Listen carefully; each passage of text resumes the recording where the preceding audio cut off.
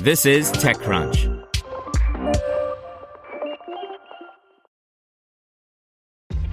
This episode is brought to you by ShipStation.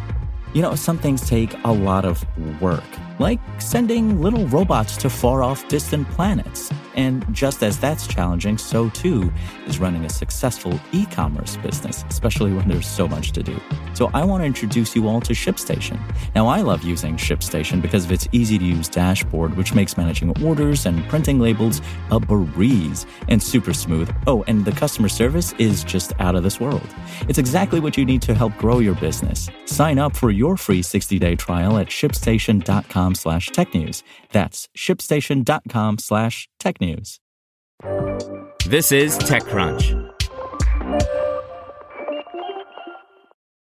Amazon lines up dozens of launches to put thousands of Kuiper satellites in orbit, by Devin Caldaway.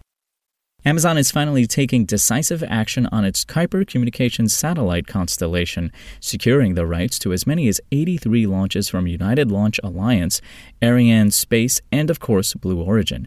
Interestingly, none of the launch vehicles set to be used have flown before, but there's plenty of time to change that as Amazon's 3,236-strong constellation takes shape. Announced during the Space Symposium conference in Colorado Springs, the contracts have no fixed value associated with them, and an Amazon representative declined to provide any kind of ballpark. The company said that it has secured, or perhaps pre-ordered, 18 Ariane 6 vehicles, the company's largest contract ever, 12 new Glens from Blue Origin, and 38 Vulcan Centaurs from ULA. There is no option to purchase additional new Glens, and an existing contract for 9 Atlas Vs from ULA. A back-of-napkin calculation puts the lower bound of the value of this new deal at around $10 billion.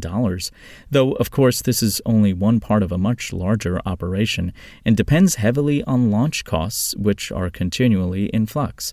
The estimate simply shows that Amazon is ready to make commitments at the 11-digit scale to get things moving. Securing launch capacity from multiple providers has been a key part of our strategy from day one, said Kuiper VP of Technology Rajiv Badial in the Amazon press release. And indeed, they have said as much for some time.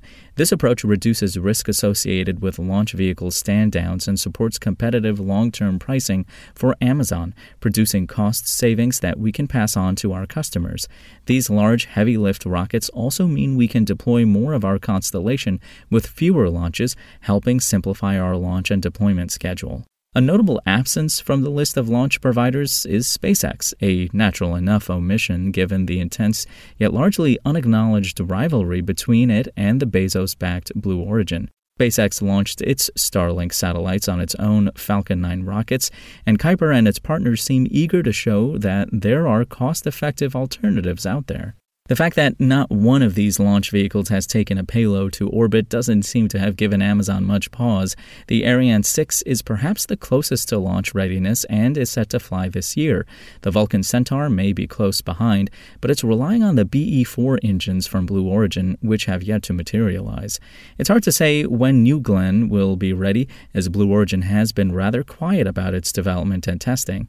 Amazon did note that it has contracted the Swiss company Beyond Gravity to build the satellite dispensers that will ultimately send Kuiper hardware on its way. At an event at Space Symposium, Dave Limp, head of the project and many other hardware projects at Amazon, said that the decision to go with large, unproven vehicles was deliberate.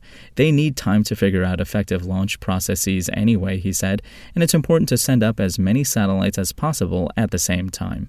The true test, he suggested, will be in scaling the manufacturing of the base stations and the satellites themselves. Amazon declined to provide any timing or logistical details beyond the next immediate milestone. That won't be a full-scale launch, but a small-scale test of prototype satellites to verify the work they've been doing on the surface and in simulators. Those will go up late in 2022 aboard ABL Space Systems RS-1 rockets. After that, the Atlas Vs will be used first to put the first few batches into orbit and do a bit of a shakeout of the deployment and activation process with production satellites. Then the cadence can increase as other launch providers get to flight-proven status and come on board. This story has been updated with new information following the briefing at Space Symposium. Spoken Layer. Want to learn how you can make smarter decisions with your money? Well, I've got the podcast for you. I'm Sean Piles, and I host NerdWallet's Smart Money Podcast. Our show features our team of nerds, personal finance experts in credit cards, banking, investing, and more. And they'll help you make the most of your money while cutting through the clutter and misinformation in today's world of personal finance. You'll get clarity on strategies to help you build your wealth, invest wisely, shop for financial products, and plan for major life events. Listen to NerdWallet's Smart Money Podcast wherever you get your podcasts.